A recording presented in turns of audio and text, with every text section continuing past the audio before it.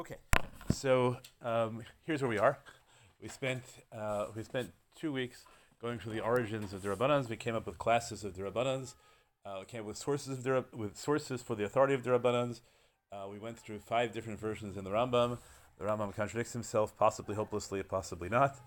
Um, the upshot for me is there are two things. There are two things that come out that are important. One is there are multiple practical ways in which a rabbinic decree can gain authority. One is by gaining a rabbinic consensus, and the other is by gaining a popular consensus. And the point I kept making was that there seems to be a way for rabbinic decrees to have authority locally, even when there is disagreement, right? That it's under authority of the area, and that was a very important thing. And secondly, there are two psukim, one more than two psukim, but two psukim that variants of the pasuk, which is Ki Plevimcha, that series by Zakein Mamre, which ends up with Lo Tasur, and Vishamrut Mishmarti. And the suggestion I made toward the end of last class, is that maybe Vishamrut Mishmarti has nothing to do with the Sanhedrin specifically, as opposed to Lo Tasur, which is in the context which relates to the Sanhedrin specifically. Now, you can do it even more narrowly. You can claim that Vishamrut Mishmarti only applies to Shniyot La Rayot, right? That's one place, and so it doesn't relate to Shniyot La Rayot, right? The incestuous relationships that aren't explicit in the Torah. So then you can narrow that, but the widest range you can give it is by claiming it also applies to a whole variety of rabbinic decrees, but it's not dependent on the authority of a Sanhedrin at all. So then we have two different ways in which we can get rabbinic authority in the absence of a Sanhedrin. One, and possibly even in the absence of a broad rabbinic consensus.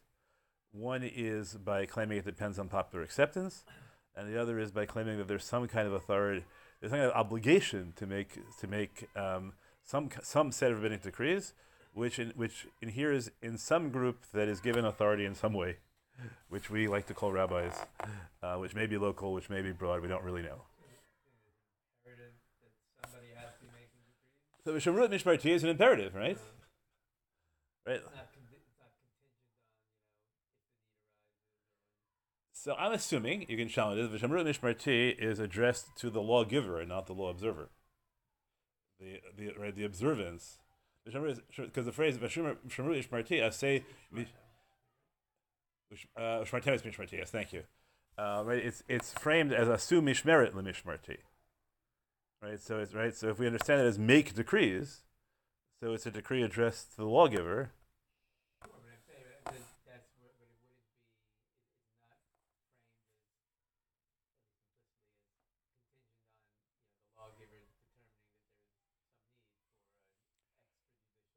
Okay, right. So good. The question is, so why didn't the Torah make it originally? Right? How do you decide when it's necessary, when it's not? Is it just a requirement to make laws because you need to make a law? Right. That seems to be a little extreme.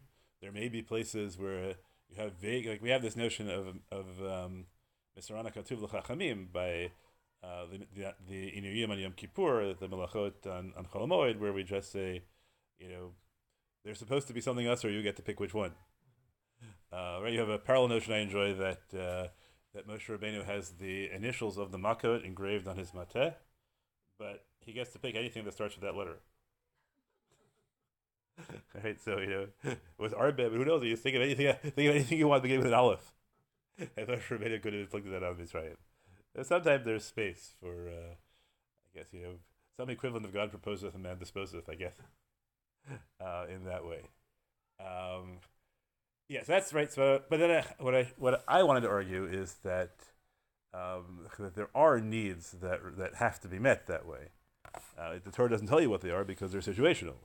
But the Torah says that one of the ways that that you're not supposed to just stand back and say, "Okay, I can't do anything."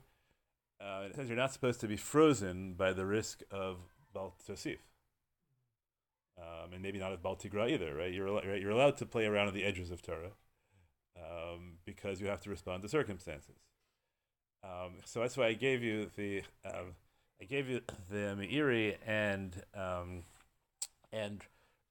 two copies of Yaakov Kamenetsky's Emes Liakov, each of which argued that Gzerot arise with the Anshe Knesses Hagdola. Right, that the right, the Meiri doesn't give an explanation of why. He just says until that time they didn't do it, and that's why people kept on violating real dioraisas, which sounds implicitly like an attempt to solve the problem that many people have, which is on the one hand we idealize the spirituality of prior generations, on the other hand they seem to commit avirot that en masse that Orthodox identification would probably prevent nowadays, right? So we can be cynical, no, we just don't realize which aviros we're committing en masse. But we tend to have a problem with that. So one solution is to claim that they just lived in a world which was much higher stakes all the time.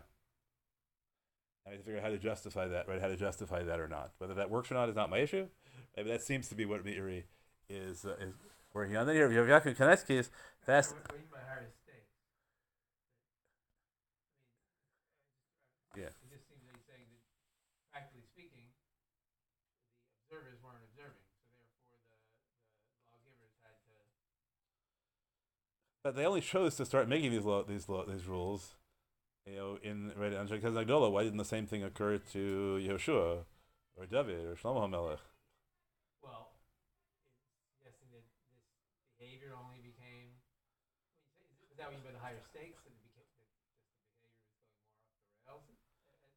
I think that they understood that if you don't make derabanans, people will violate more deraisas than they would if you made derabanans. So the question is, right? So why don't you just make derabanans? So the answer is that there's a price in living in that world where you're constantly shielded, right? For whatever reason it is, right? They're saying there's a price. You're not living with constant deraisa choices as your live options. And at some point, the price overwhelmed it. I'd like to have a more positive things. I often argue, right? That I think this is not entirely my chiddush, although I have some kolagadatas to back it up. That the Gemara in Yoma says that, as I understand it, that when it says that they're rebuilding the second Beit Hamikdash, and all of a sudden they notice the Yetzer Hara for Arayot dancing among them at the rebuilding of the temple, so they capture it. They notice the Yetzer Hara for Avodah Zarah and for Arayot dancing with them, and they kill the Yetzer Hara for Avodah Zarah. And at that point, a lion of fire comes out of the Kodesh Kodeshim, and that I think is clearly a metaphor that the Yetzer Hara for Avodah Zarah is the same as the Yetzer Tov for Avodah Hashem. And Bayit Sheni is a simulacrum, right? It's not actually a Beit Hamikdash, right? Ramban says it doesn't even count. You don't have to look for Bayit Sheni in Chumash because Bayit Sheni is fake. It's not really a Geula. It's just right. It's just what God had to give us because we were going to fall into the abyss. But it's not really, and that was a choice. Right? They could have rebuilt the Beit Hamikdash. They looked at it and they said, "Oh, look, this is why the last Beit Hamikdash was destroyed. Because if you allow us to have that kind of ecstasy, we're going to be back worshiping Avodah Zarah."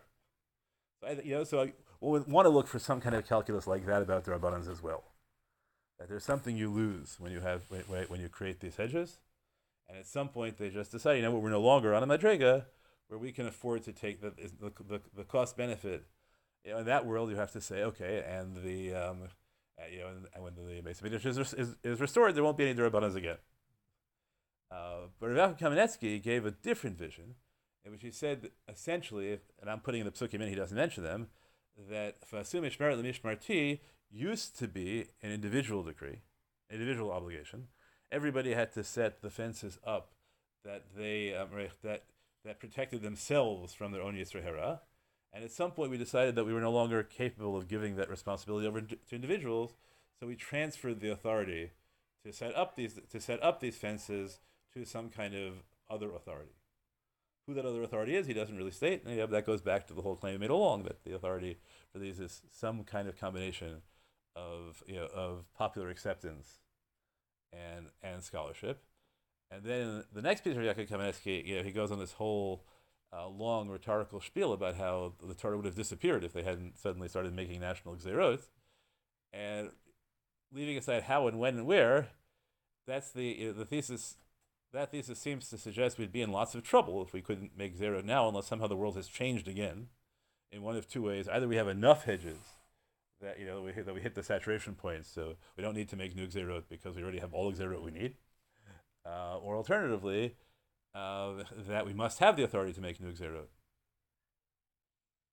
Because the way he says it, you have to adjust everything to the time and place. So if this is an essential tool for adjusting things to time and place, and we cannot adjust things to time and place, so Torah is going to disappear again, just like it would have before the Anshe Knesset Agdola. So we're in trouble. So I talked last time about how there's a need, that there really, if something is actually essential, the odds are likely going to be just how clunky the workaround is, right? Because but that you get into the tautology, that you won't know what is necessary for survival until you survived or not. Right? You can't tell in advance. That's where you've talked about survival of the fittest being a tautology, because obviously whatever is fit survives. And we talked about chihuahuas and cuteness as a survival strategy. Okay, so that takes us to page 9.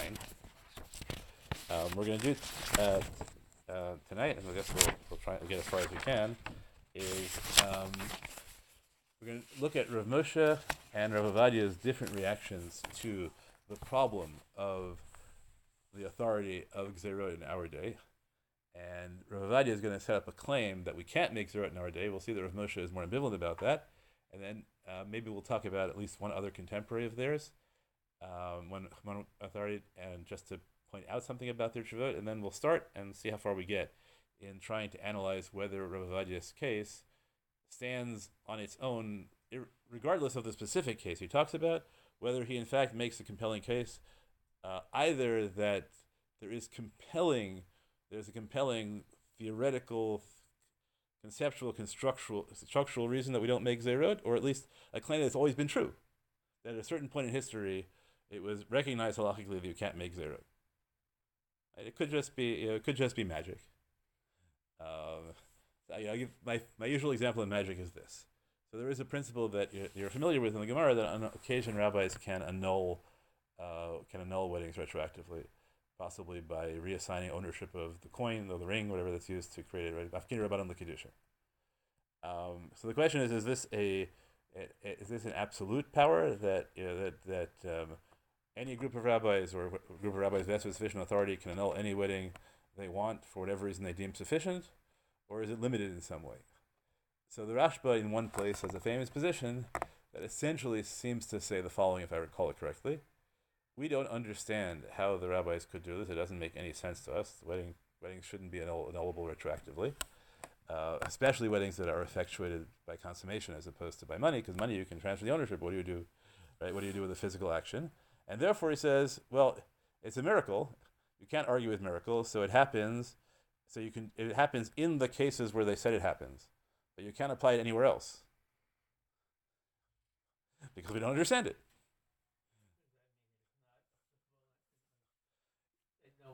In order to move it to any other case, you have to say, oh, there's a principle I can abstract, but there isn't. I don't understand how it happened. They said it, so I can't argue with it. Right? The series I was doing before Sukkot, that probably I'll end up trying to do at the end of your reader is the whole thing. But I have is talking about how the way that then became right. So that at least by the late 19th century, and then it's been a much live issue. People the question of constructing the Rashba's cases for real, in order to solve issues. In other words, right. So say one of the cases the Gemara talks about, it may not be the right case, is we annul a wedding if a husband sends a get to a wife by agent, and then annuls the agency without the agent present. So in that case, the rabbi said we annul the wedding, and right, even though the divorce, the document, the agency for divorce is no longer valid. So if the agent gives a divorce, you shouldn't be divorced. That's okay, because when the agent gives a divorce, the wedding is annulled retroactively. Why? Because you can't have this. You can't let husbands do this, right? Trick their wives into believing they're divorced and then sending them off, right? It's bad social policy. So there are cases, right, where the most famous case, which may have been more than one case, maybe the same story, as heard it, is of a Holocaust survivor who was thought dead, coming back. His wife is remarried, and and so now there's a disaster looming. So they tell him to write his wife a get, and hand it to the agent, and then they tell him, no, that wasn't a good idea. You should annul the agent, and that way they create Efkinu and they solve the problem. Right, so there's a cycle, right? So, where we do that. And I talked about I actually was involved in such a case at Rav Ovadia Yosef's instructions, where he asked the Boston Beit Din to construct such a case in order to solve the Mamzeret case. Yeah, of a woman who had come from the Soviet Union, and then her husband shows up. Years later, she's remarried. She has a child. Okay. That's just background, right? So now with that background, let's take a look, right? So source 15, I just, but that the counter, the reason you wouldn't want to make zerot, the easiest one is bal tosif, right? That's the, and that's right. How do we know that all add subtract, right? Because God said, right? God said, "Lo tochlu mimenu v'lo tigubo," do not eat from it and do not touch it. But you all know that God didn't say, "Do not eat from it, do not touch it." God actually just said, right, "Don't eat from it." It's Chava who says that God said, "Don't touch it," and that the Avodah Rebbe Natan structures this that that it's because Adam told her. How would she know? It must be that Adam told Chava this. And what I think is one of the great moments of rabbinic humor, right, on Vasiu Siag La Torah, one of the rabbinic comments says, how do we know that you're supposed to make a Siag La Torah? Well, just like Adam did. Like, that worked out really well, didn't it? Right, so there's an awareness. There's an awareness among the rabbis that they're playing with fire. I love it that you can say, I say Siag La Torah, right? Adam is Siag La Torah. And by the way, I just love mentioning, right, Rav Henkin has this amazingly beautiful word, which I think is probably pshat about Rabbi Natan, that the real chait was Adam not telling Chava that this was only Drabanan because he put himself in place of God, as opposed to telling her what God said and letting her make up her own mind. Right, so the original sin is Adam not having sufficient respect for Chava. Everything else comes from that. Right? The original sin isn't eating the fruit or being tempted by the fruit. It's seeing your position as the recipient of God's word as giving you power as opposed to responsibility. In any case, okay, it's beautiful for it, I think. It certainly counts like one of the top 10 non-Orthodox words that everyone should know. Okay, so now we go to Igros Moshe. This is one of several Tshuvah by Igros Moshe on the subject, but this is the one that matters most to us. Its formulation is slightly different somewhere else. He says regarding the matter that electrically it's possible via what we call a Shabbat clock, that you can set up an Erev Shabbat in such a way that you can start your cooking, or you can have your cooking happen on Shabbat by setting a timer.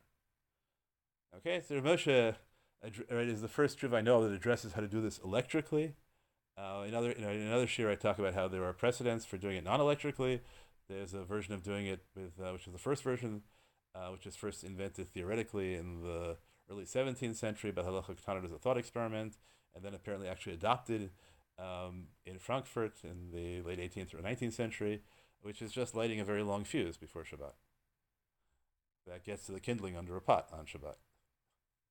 And that's the same thing, perhaps, as a Shabbos clock. And then there were versions set up with magnifying glasses to focusing the light so that the sun would focus the light onto kindling just in time for Shalom. Right, and then there were more primitive mechanical clocks that could be set up on stoves. Rav Moshe is the first one I know of who addresses the question in terms of electric timers. He says, pashut, and there's this amazing formulation, she'asur l'hatirze. It is forbidden to permit this. He could have just stopped as asur. It's forbidden. But he doesn't say it's forbidden. He says it's forbidden to permit.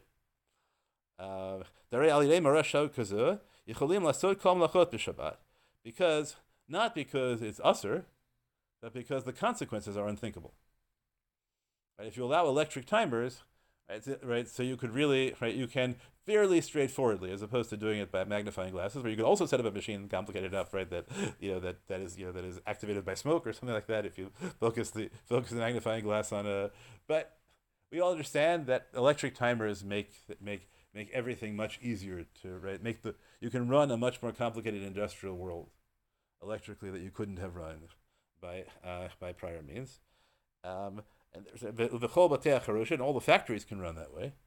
Of course, all the factories do run that way in Israel, right? Just Isher Rav Moshe didn't have to run the factories that can't be shut down for Shabbat, of which the primary example are nuclear power plants.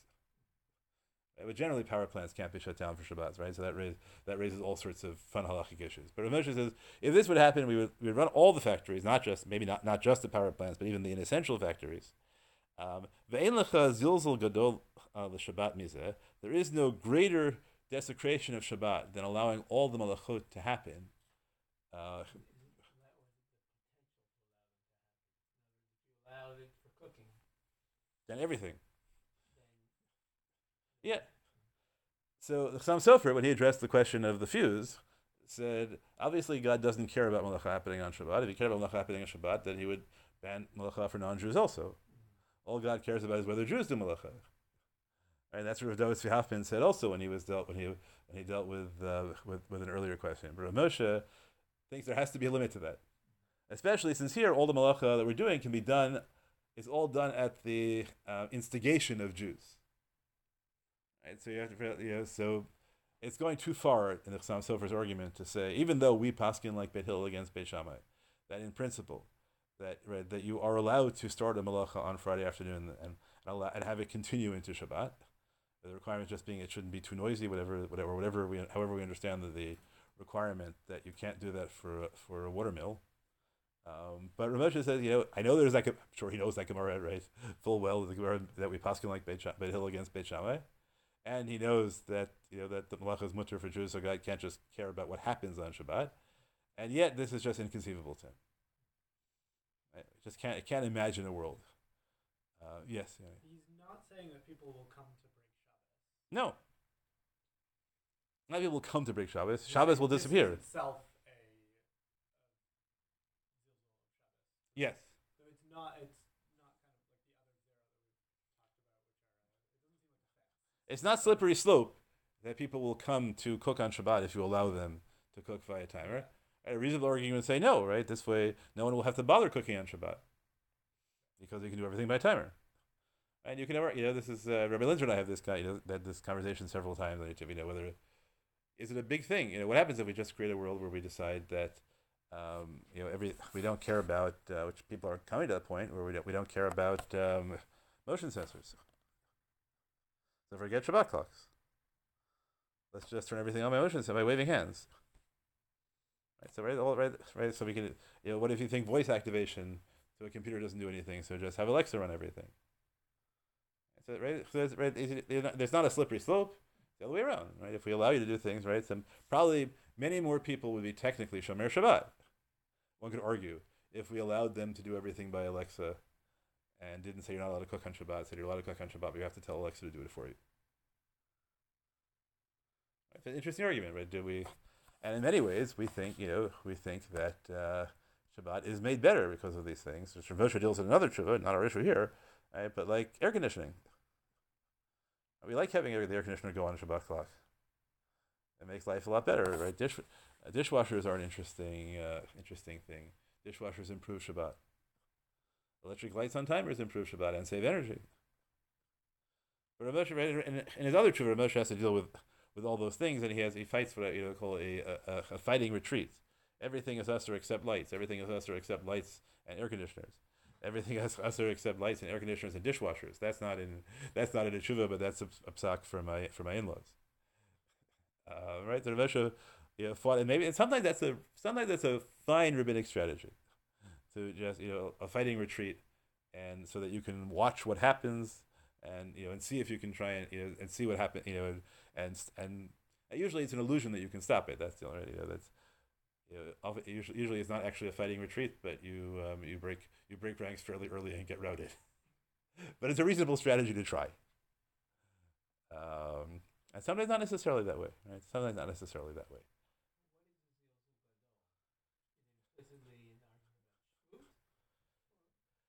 I think it's just his sense, like, is this Shabbos?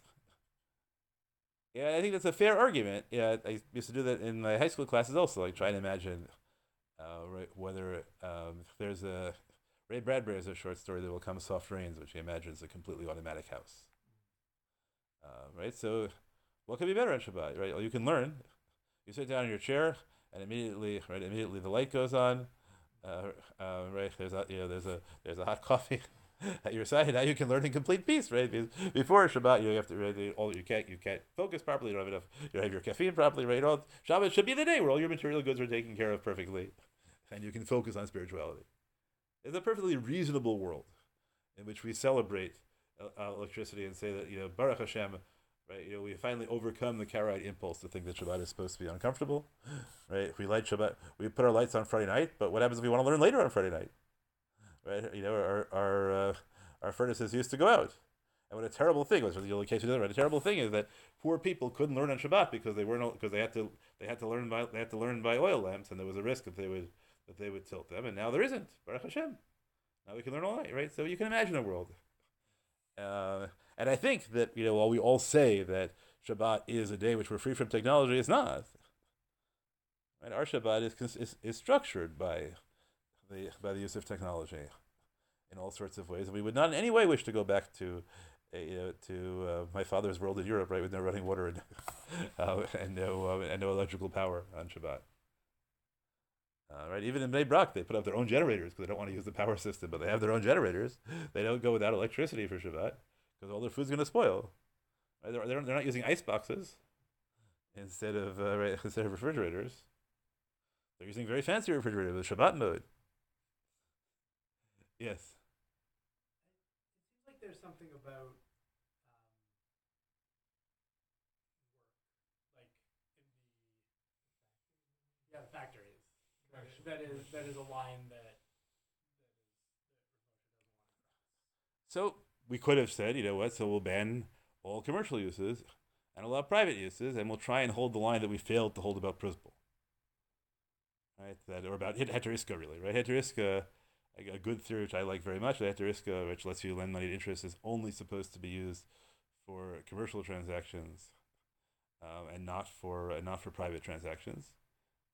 Right? Because we understand that lending money to interest in the context of a commercial transaction in this world does not create the kind of predatory things that private loans do. But we didn't really. Now we're trying to revive that a little bit, even though that distinction was lost a lot over the years.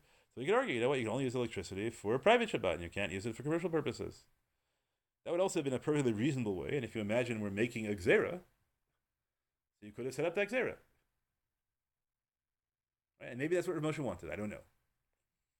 Rav Moshe's language here is, right, it says, it's an amazing line. It says, "V'varur im hayazeh bisman hatanim v'amoraim hayu osrim zeh." It's obvious that Chazal would have osred it had they known about it, but they didn't. So now what do we do? That his language is really interesting. He says, "V'af im nema," right? Even if we were to say, sorry, did I put the wrong? I put an extra sentence down here. Right? His first part is maybe we'll talk about the question of Amir Lenachem here. So we can skip line of aval, right? So we're on the second line of the last paragraph. Aval afim nema she'ein le'asor ela masha tiknu chachamim. Even if you were to say that we should, I should have put the source sheet on. I apologize. All right, even if you were to say that it is forbidden, that we do not have the capacity to make prohibitions that Chazal have not previously made.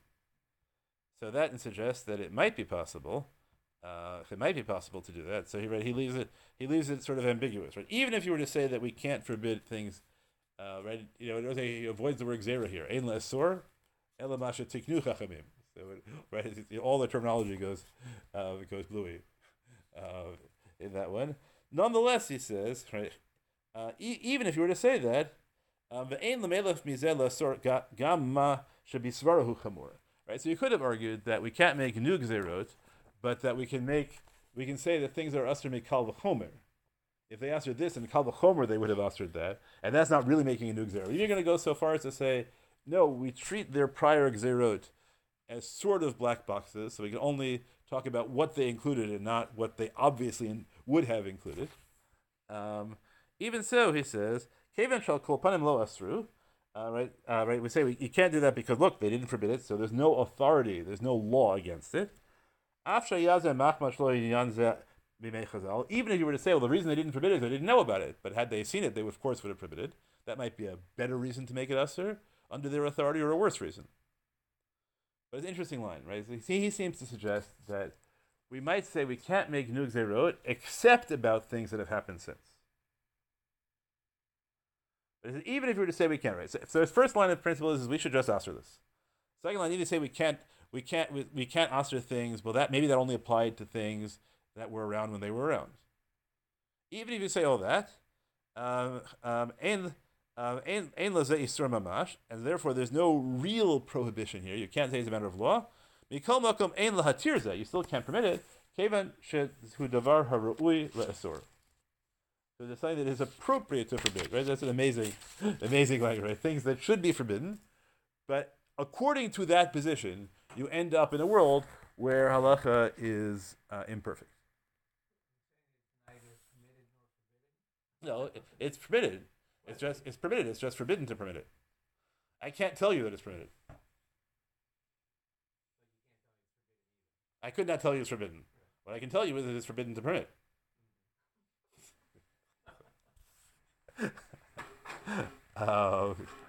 I tell you, I am forbidden to tell you that it is permitted. That's a fascinating category of law. Right, absolutely. Right, I think it's one of the all-time great shooter of Moshe. That right, where his language shows it so. Is he the only person who ever framed something in that way? I am not aware of any formulation that approaches this. I'm sure there are things at the margins. Whenever you talk about Naval B'Shut HaTorah, right? Right. So we understand, and we're talking about Kadesha Sulcha B'Mutar Lecha. Anything that talks about things that are Lifnim Mishur Hadin that you really shouldn't do. So we get into similar notions, but usually there we try and find some reason other than a lack of authority. Right? And Moshe is the first one. Yeah.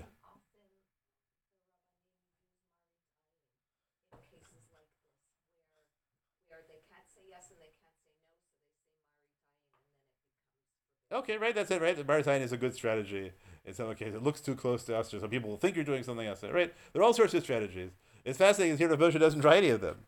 Really, right? He just says, it obviously should be Usher.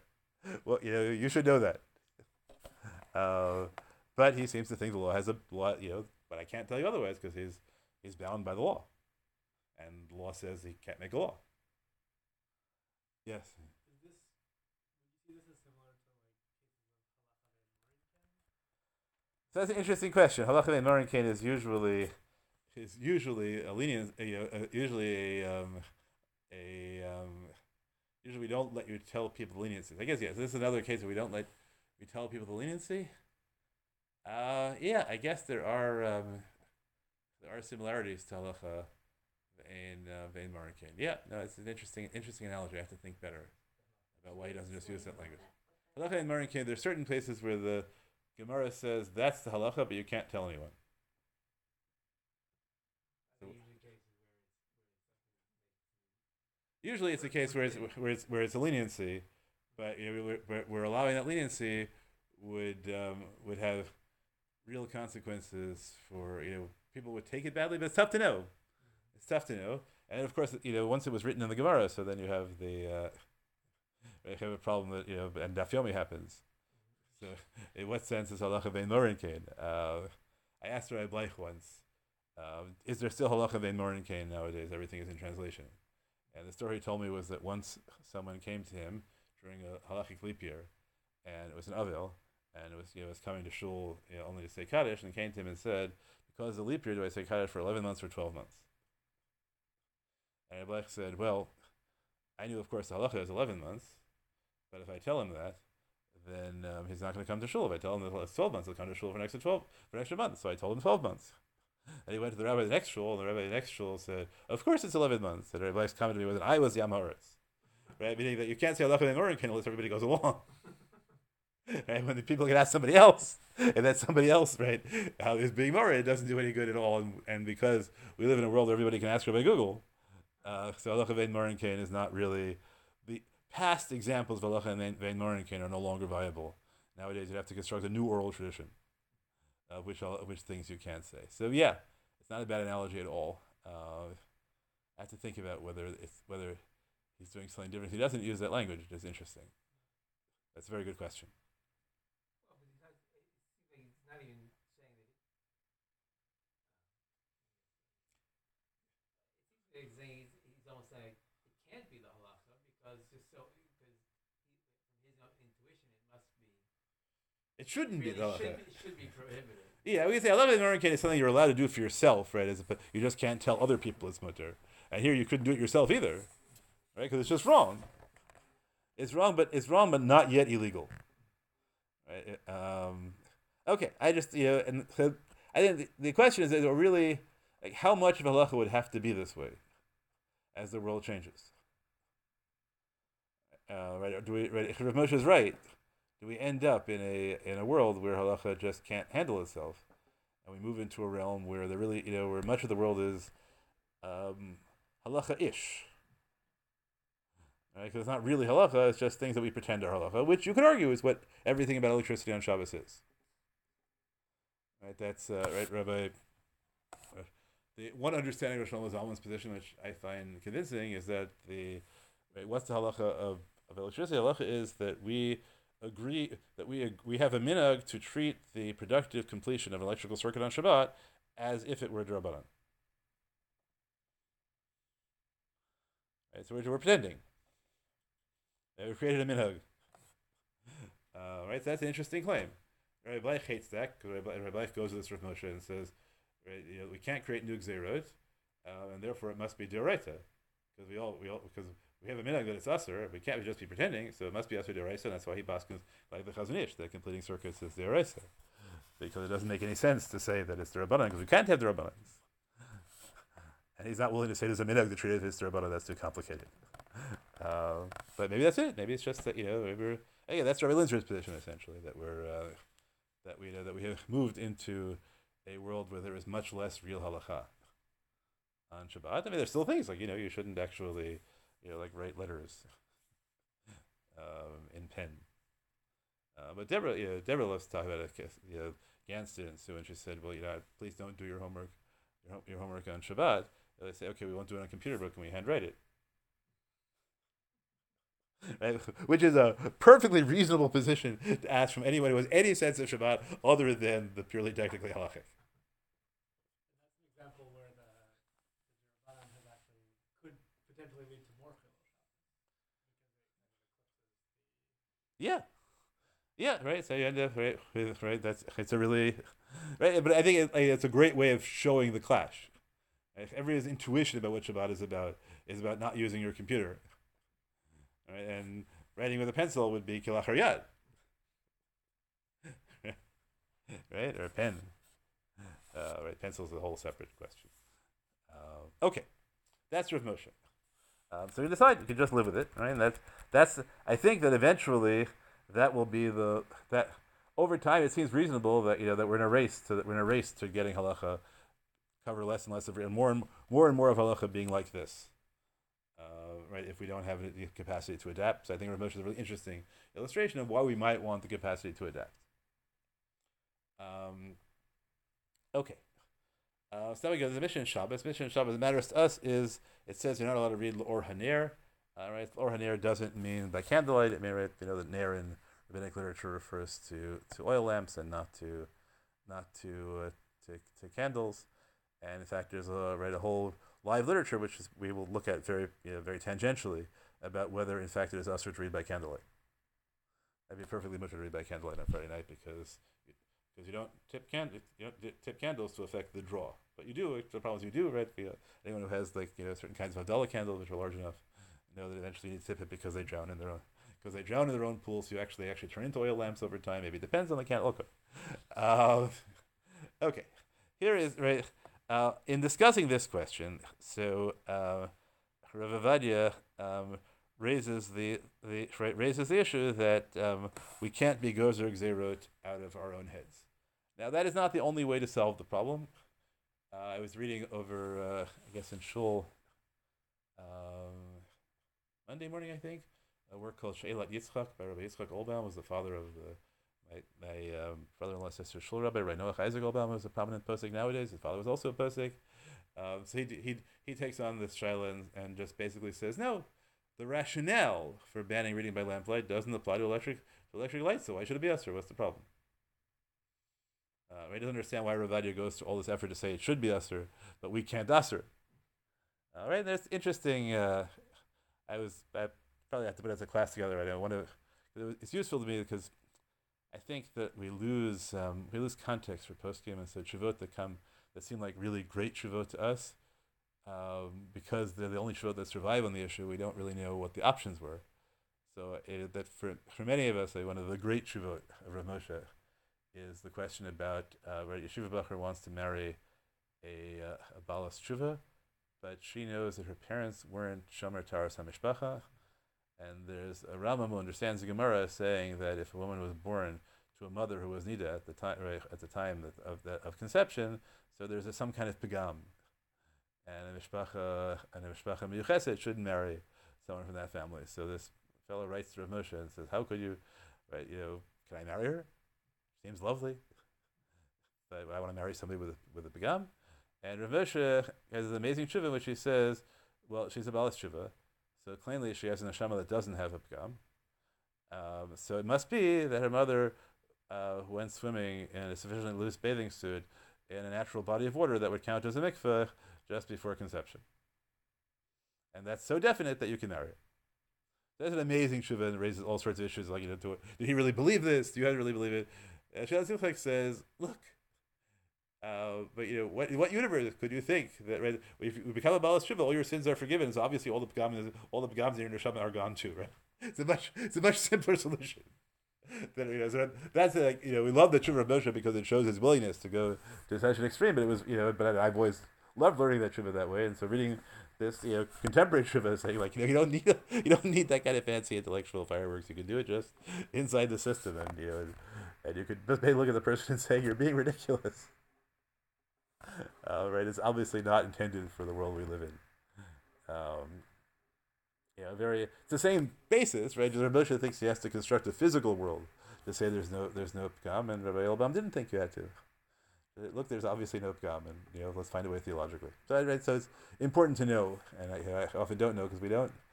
Most, I think most reasonably learned rabbanim probably couldn't name. If you asked, like, if you had your list of the top 10 poskim in the United States between 1950 and 1990, and you went to your average fairly learned shul rabbi and asked them to name five of the top 10, they would get you one. Rav Moshe. Maybe they would get you Rav Henkin, who gets you somewhere into the early 60s, and then that would be it. There was a whole ecosystem of people in America, right, who were writing tshuva, who were serious, and just didn't get the same popularity. And to understand it, that's where history is useful. Okay, so here's what the Omer says: "Behold, it is known that our teachers, the Rishonim and Achronim, state a rule that we ought not to be gozer gzerot out of our own minds." Right, that's the key phrase. Right, she'ein lanit. Right, by the kailei Rabbeinu Rishonim v'Achronim. Right, so Rav Ovadia has a sweeping claim. Right, the kailei means that I believe they make a klal. Right, so there's a generalization made by the Rishonim and the Achronim.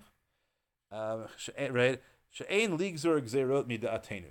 We should not make gzerot, and that sounds like the same rule that Rav Moshe is suggesting maybe is binding. Rav Moshe doesn't say it for sure, but he functions as if it's true. Because in the end, he doesn't say it's asur, right? He only functions in his as if. But the Rebbe makes a claim. The Rishonim, our teachers, Rishonim and Achronim, state this as a rule. Okay, here's his first example. It says, "K'moshe kasav harash litmoa al hagaonim." Right, he is expressing astonishment at the Gonim. Sheheach yachlu lechadesh gzera achar shesosam Rav Ashi hashas. So here Rav Ovadia is pulling a number of rapid tricks on you. So literally, he says, right, I know this is a rule because the Rush expressed astonishment at the Gonim, saying, how could the Gonim make a gzera after Rav Ashi finished the shas? So the Rush is stating a rule that we can't make gzerot after the shas. But that, as far as the Rosh understands, the Gonim disagreed. So Rav Ovadia says, I have this rule stated by the Rishonim and Achronim, yeah, but not the Gonim. Right, that's the first thing you have to be careful, right? When you cite somebody expressing astonishment at somebody else, well, then somebody else has a position too. Right, so I have to look at in what context does the Rosh say this about the Gonim, and now it could be that he's just, that we would say, no, the Gonim also agree with his principle, and they just thought this was not an applicable case. That's possible. Or it's possible that it's just a machlokas to go in the Rush. Okay. And the Magid Mishnah, to Hilchos Chametz U'Matzah, right, so we're still in the Rishonim. Magid Mishnah is, late 13th century, I think, wrote, She'ein lanu ligzor gzerot mida'atenu, the same phrase, achar dorot ha'gaonim. So there's a nice, elegant solution. The Rush said, how could the Gonim do this after Rav Ashi? The Magid Mishnah says, well, that's fine, because the Gonim could do it too, it's just we can't. So it's true that they agree that we can't do it, but they don't really, right? The Maggid Mishnah and the Rosh are not saying the same thing. Right? The Maggid Mishnah is taking the Gonim into account. Okay, V'chein kasav Haran b'shut Rivash, and Ravadia claims that the Ran writes the same thing as both of them. For all we know, the Ran said, how can we make zeros after the Rambam, right? Since we don't have a clear idea of what the rule is, we have to look up all these sources. V'chein kasav Radbaz b'tshuva chelak alaf v'ikar tiferet, v'chein kasav b'shut Mari Brona. Right? So Ravadia just gives you a list of 6 Mekorot. These are the fundamental basis of his claim that we cannot make new Gzerot, and therefore, even though he thinks we perhaps Chazal would have and we should, we can't ban reading by electric light, or at least by a single electric bulb, whatever you think is analogous to oil lamp light on Shabbat. Okay, so now we have to look, right? So our job is now to look at all those sources and see at the end of it, do we think that Rav Avadia's statement is fair, or any statement of that sort is fair, that you actually can't do it. So here is what the Rush actually writes. It's v'chasav Rashi wrote, Shematza b'tshuvat ha'gaonim brisa. Rashi wrote that he found in a tshuva of the Gaonim that they quoted a brisa. Pamim shadam shoroi b'tanit ve'ein mitpalel tfilat tanit. There are times when a person is fasting and nonetheless does not, when they say Shemona Esrei, they don't say Anenu. And sometimes you're not fasting and you do say Anenu. Okay, so how can that be? So the answer is most fasts are day to night. But right? So the night before a day to night fast, you could say Anenu even though you're not fasting, you're going to eat until tomorrow morning. And if you daven Marav after the Zman, so you're still fasting. If you daven Marav the Zman, so you're still fasting, but you wouldn't say Anenu because it's not the day of your fast. Okay, right? That's right. Assuming that's true, that's how, right? Assuming that you're supposed to say Anenu for the 24 hours of a fast, right? Right. So then we can, right? We can, it's just a fun way of telling you that halacha. Right? You say it Marav the night before because it's the day you're fasting, and you don't say it Marav the night after, even though you are fasting because it's not the day you're fasting. Okay, right? Kilomar erev tanid alpha pishatin lechol achar tefillah. Right, on the eve of the fast, even though you're going to eat right after you say Anenu in the davening, mitpalel tefillah tanit, you say Anenu. Leil macharato alpha pisho dele b'tanit shishmalel tefillah arvit, even though you're still fasting when you daven Marav, einam mitpalel tefillah tanit. Okay, all good. The sof divrei hagon, right? That's all a brayta, right? So let's just we have to feel all the nesting things. This is the Rush says that he found Rashi, who found a Chuvas HaGaonim which quoted a brayta, which said all this, none of which matters to us at all yet. And now we get to the point that this is being quoted for. The sof divrei haGaonim, and the end, after quoting this brayta, the Gaonim say in their own voice, "Aval ein anu nohagin lomra arvit." We don't have the minhag of saying Anenu the night before. Afilu shacharit. We don't even have the habit of saying it in shacharis in the morning, right? Which is in fact what we do, right? Shema yerala ones chole o bulmus v'yit klum v'nimsa shakran bitfilato. Because they think that the risk that it will turn out that you were lying, because you said to Hashem, we're fasting, and in the end you don't actually complete the fast, is too great, right? So the same basis that that on certain occasions we don't make the bracha beforehand because we're afraid that something will happen that you're not yotzi the bracha. That's why some brachas we make after the fact. So too here, right? We're afraid that you'll end up lying in your tefillah, so we don't say Anenu except until mincha, which we think is fairly safe. What about the chazan? All right, because not everybody's going to get sick. So it's a much better risk-reward ratio to have the chazan say it, right? And the Gaonim is what we do. Okay, now the Rush says in his own voice. But about the Gaonim's concern, lest you end up being a liar in davening, to him, their words are astonishing. Right? How could the Gaonim say this? Why? Why do we think the Gaonim shouldn't say this? The Imkain, because if that were so, the Imkain, heach lov adam tanito upareya, the Imkain yaseh shakran b'tfilato. There are occasions where we tell a person, right, you know what, something comes up, you can't, right, you made a neder to fast today. What you do is you'll eat today and you'll fast another day to make up for it. How could that be, right? Right. You lied in your davening. Obviously, we're not concerned about that. Okay, good, right? Interesting argument. The ode tzmihane, but it's heach yachlu hagaonim lechadesh gzera achar shesatam ravashi ashas. Okay, and the second thing that the Rush says, and that seems to be really true, it seems to really say is how could the Gaonim come up with a gzera after Ravashi finished Shas? Okay, right. So the Rush really does say that. Why should the finishing of the Shas be a boundary? Yes. It looks like it's because the original source is right. So the Shas didn't argue with this right. Didn't quote it either, though. Didn't quote it either, though. That's true. But I wonder if it has some. Okay. It looks like it has something to do with the authority of the original source. Okay, right. So an interesting claim. Maybe that's different because there was a Breita that already talked about what popular practice is. Right. So how could they go and make a gzera against that? Okay, it could be right. This is the way. I don't know. Right. Yeshivishly, we end up right. We go to the at least the internal mythos of the halachic system, which is that the completion of Shas is somehow seen as equivalent to a great Sanhedrin or to a consensus of the entire Jewish people.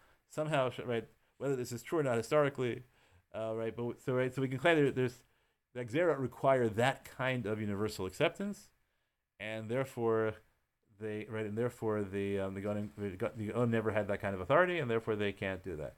Interesting claim. It's also possible that in practice the Gaonim actually had more of that authority than whenever Shas was completed, but that's not that's a historical question. Not part of the internal areas of the system. Okay, but if the Rush is right, so the most we have is a machlokas in the Gaonim and the Rush, which is an interesting thing. Okay, so I'm just going to throw out one thing, which is that what did the Gaonim actually say? So I found a tshuva of the Gaonim, which I presume is at least a version of the original that I cut before Rashi. That's source 20, which I didn't translate, but here I'll translate with you live. Aval Rashei Shivot Avotenu Ushar Chachamim Lo Hayu Omrim Anenu B'Shomei Tefillah Lo Barvit V'Lo Afilu B'Shachar B'Tanit. That was their practice. Umatam Shayu Omrin Lav Bracha B'Fnei Atzmahi Shanu Mevadlinota Haskara B'Almahi. They said Anenu isn't. It's not. We're not leaving out a bracha. There's no cost to leaving out Anenu. It's just a mention. Lama Maskir, why should we mention it? Shema Einanu Yecholim L'Sayem Et Hayom L'Shlimo B'Tanit V'Nimsa Sheker B'Tfila. Okay, V'Zeu Taman. That was their rationale. L'Fichach Lo Yemaskir Anenu Elo B'Mincha Shel Tanit Bilvad Ela Misha Rotzeh Laskir Anenu Yizkor. So they read the Tshuva of the Gaon and they weren't making a gzera at all. All they said was, "This is our minhag. We don't do it. If you want to do it, go ahead, take the chance." Anyone who wants to, but if you ask, well, what was our minhag, right? If we write up the book Minhagei HaGaonim, right? So then the Gaonim themselves wouldn't say it because, right? They had said, look, what's the big deal if we don't say Anenu, right? Nobody thinks you're not Yotzei a tefillah of Tanis if you don't say Anenu. It's just Askara B'Almach, and the sensibility of having lied to God was too great for them. But anyone else can say, look, you know what? But I in good faith, I'm saying, why not? Right? So actually, looking at the Tshuva of the Gaonim undermines my response because it could be that actually everyone agrees you can't make a new gzera. The Gaonim agreed with that also. They didn't make a new gzera. They just said, right? We just said we don't see this as a reasonable cost-benefit ratio. So if that's the case, right? So maybe Ravadia really has a rush. So I'm going to tell you what I think is the key to all this is along the lines of what Yoni suggested, and then we'll look next time at the other 5 sources and see if this holds up all the way through. I think that there's a difference between making a gzera when confronting the exact same circumstances that Chazal confronted, and saying, you know what, they did not choose to make this gzera, and we, in the exact same circumstance, will choose to make a gzera. Right? That you can say, you know what, that they're choosing not to make the gzera is not something that we can, right? It's not something that we can, right? What authority do we have to make Xer after that? Now we start to ask why not, right? Because actually, that's Zagdola did it, right? Right? All Siyagim come into being at some period. So if Siyagim, right? So why should we be there? You still have to ask that question, and I don't have an answer for it yet. But I want to suggest that if I'm just looking for ways to claim that the Russia's principle is not anywhere near as broad as Ravadi is claiming it, I'll say, look, that Gemara is dealing with the case like we're making up a Xera out of our own heads without any new circumstances to prompt it. Right? We're just taking the same circumstances they had, so we'd have to claim circumstances. A claim that used to be that people never got sick, or people always finished their tanas no matter what. And right, but nowadays people are the generations have gotten weaker. Right, or we respect fasting much less, whatever it may be. So now the odds of completing your fast are only 51% of people complete their fast now, and their day 76%. So we could make an argument like that, but there's nothing in the Gonim. The Gonim don't say anything like that. They just say, right, we're taking the exact same circumstances as Chazal took, and we're making up Xera. So we can say, you know what, you can't do that. So if that's the case, that would have no relevance at all to an electric light. Dafka, because as Rav Moshe said, like, either you're going to say we can't make up new Xera, you're not going to, right? Would you say that about a case where they had no opportunity to make the Xera? So I want to suggest right now, again, doesn't solve the problem because I still have to ask the question. Well, if Chazal could make Xera that Moshe Rabbeinu didn't, right? Why can't we make Xera that Chazal didn't? And the answer to that, like what I'm hoping we'll have by the end of next week, is some kind of idea that the way in which Xerot happen is not the same as the way in which other Drabanas happen. The way in which Xerot happen, right? The Xerot or Siagim, the way in which they happen is not right. I want to argue, and I'm foreshadowing next week, but I don't have the formulation yet, so you can think about it all next week. Right? I want to argue that there is really a difference between a Xera and a Takana, or the kind of Xera, or at least people have in their heads that the way in which a Siag happens is different than the way in which a Takana happens. Everyone understands that you could make a Takana. Right? Because we're going to talk about everyone's going to, we have made Takanas, we do make Takanas. But there's something about the way a Xera happens that is different, and that's what, and that something what's different about Xera is going to explain why we might think that we don't have the authority to do it, even though they had the authority to do it under the same circumstances. Yes, Yoni. Is this example of the Rosh Xera? I know you use the word Xera. Well, I think that if you look at the Shuvas the Gaonim never made Xera, so his attack on the Gaonim is completely unjustified. But that doesn't change the fact that the Rosh made a principle, right? If the Rosh, right, the Rosh said they couldn't do it if it were Xera. Yeah, I guess I'm wondering, are we confident that every time Rishonim use the word Xera, they mean the thing that we mean? No. Because, we saw the Rambam who uses, I don't know about Xera specifically, but uses terms in That's correct. So we could say that Rav Ovadia putting this term into, all Rav Ovadia is, we have to say, what is this that the Rosh, so we could say, no, when he said Xera, what he really means is just their minhag. And there is also this phrase, the term minhag is also shown. yes, so the challenge there is, right, you have to be careful of the term minhag. Right, so when the Gaonim write, normally in the Gaonic Truv, if you saw Einon Nohagin, you would think that meant this is the mandatory practice we institute in our yeshiva. Now, what happens when we read this original tshuva? What it says is, right? It says explicitly, right, that it was Rashei Yeshivatenu Ushar Chachamim, and at the end it's of Elamish Ratzil Haskir Anenu Yaskir. So I think you're right historically if our text of the Shuvas Gaonim is correct, but I think the Rush, looking at the text he had, right, which is Einon Nohagin, would have properly understood that to mean that this is the mandatory practice of everybody, and not just the minhag of the rabbi standing in front of the room. So it's tricky, right? Yeah. Right, but by the authority of Xera or by the authority of? I don't know. It's not what I was talking about. Right. So, right. So the problem is, right. So it sounds like he used the word minhag, and we said Xeros, takanot, and minhagot are different things, and we obviously have minhagim. Right. No one disagrees that there are minhagim that are post shas. Right. So that's a big problem, right? Why does the Rush fit this into the category of Gezerah? So it sounds like he's saying is that the way he understands what they're doing, at least Rav Ovadia understands the rush to be saying that what they said was, even though you really should say anenu in Shema Esrei the way right because that's what the matbea of Shatavu Chachamim is, we are instituting a new regulation that you're not allowed to, because the result, right? Because if you do it, we think that will have a negative effect, which is that you'll turn out to have lied in davening. But as you're all correct, right, that's probably, we know if the Tshuva Gaonim that I have is the right Tshuva Gaonim, then that's certainly not what they meant. Even reading the Tshuva Gaonim in the version the Rush has is not obvious that they meant Gzera. And so, in order to make the argument, we have to claim that the Rush misunderstood the Gaonim, even though it's not obvious that he did.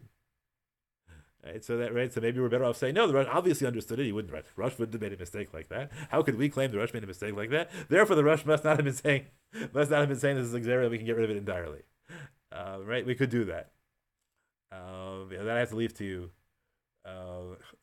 you. Yeah, but simply, I guess I'm biased, but Rav Ovadia, I think the Rush does seem to be saying something like that.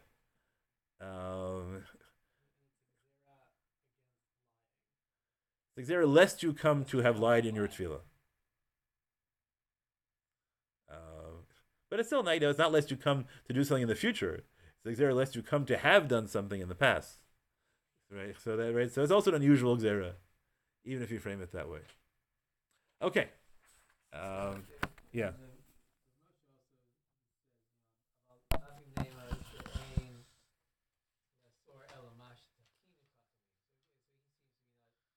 Rosh is not using a term. The same sort of, exactness of language. I think that's true. Yeah. And so Rav Moshe, it's not clear Rav Moshe thinks this. Rav Moshe just says if. It could be that Rav Moshe thinks we could make such a Xera, just we haven't.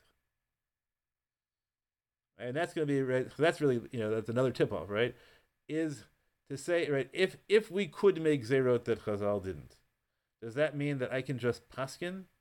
This is usher now because you asked me a shaila? Right? Shouldn't legislation require legislation? Right, why don't they just answer saying, so Rush couldn't answer that because he thinks they did legislate. But Rav Moshe could simply have said, even if you say that we have the power to make Xerot, but we haven't made it, so it's not usher. Right? It's interesting he doesn't use that language. When's the last time there was legislated? Very good question, right? What does it mean to legislate, right? So that we get, right? That's why it's a fun example of trying to think about how halacha works, because we have. When was the last time we legislate? It's a whole interesting question. Cherem Zebreinu Gershom, maybe, but all local communities are legislate all the time. Right? They legislate, they legislate. They come together as a community, and right, they say we accept upon ourselves as a cherem. Right now, do we do that now? Yeah. So the question is, does that work? Do people really accept it? Yeah, I tried in Harvard Hill to do it about prenups. Right, that in this community nobody gets married without prenups. But what people said, but so I don't really identify with this community. I'm just here for college. Right, so that's the whole. But I think I think that's modern Orthodoxy is trying now to implement a communal Xero or takana that you're not allowed to marry somebody without a prenup. In Chazalic terms, we would be happy to say afkinu.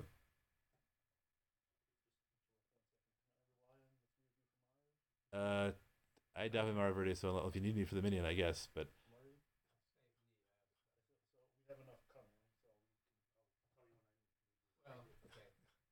if anybody else raises their hand, I have to tell them not to come. Yeah, please. I also got to pick my son up in Nidden. So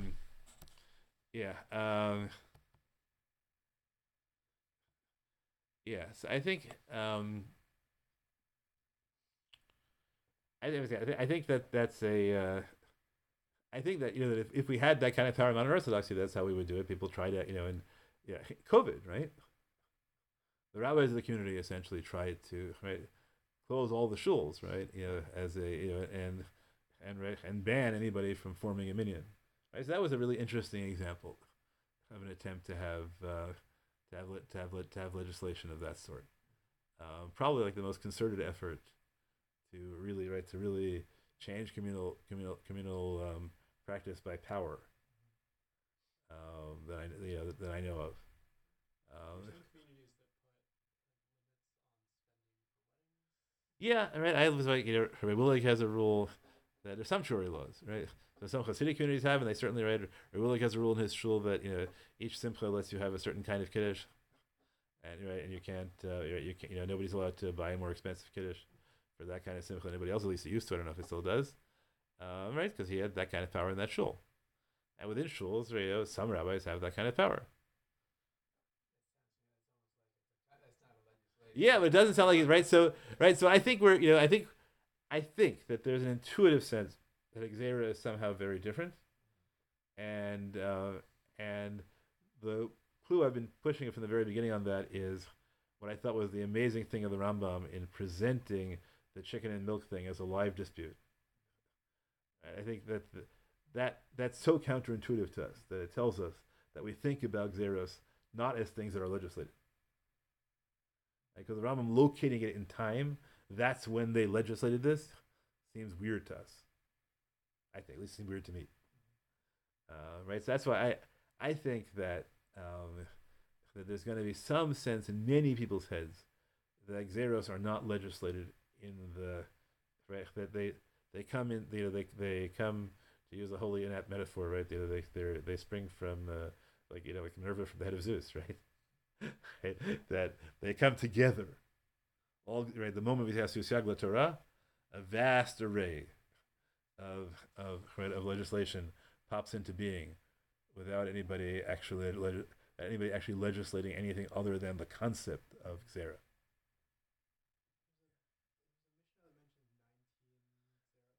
Good. 19 Xera.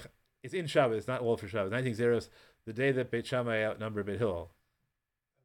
Right, so they passed the 19 Xerot, and Rambam thinks those are unique because they're most effort and you can't change them at all. Yeah. But those are not siyagim in the same, right? Those are social. I mean, really, they're not. So one of them, not reading by lamplight, is one of them. Apparently, if you get a list of 19, the other, a lot of them are bans against certain kind of associations with non-Jews, lest you come to intermarry. So those are interesting because they're not the same kind of siyag. As you do this, but they're the kind of the Torah, right? The Korah Lecha v'Chaltam Esivcho. So it's very hard to figure out that's my sense is that there's going to be hiding behind there, and they have to interrogate and see if it's true or not. Right? That there's some kind of notion like Xera different.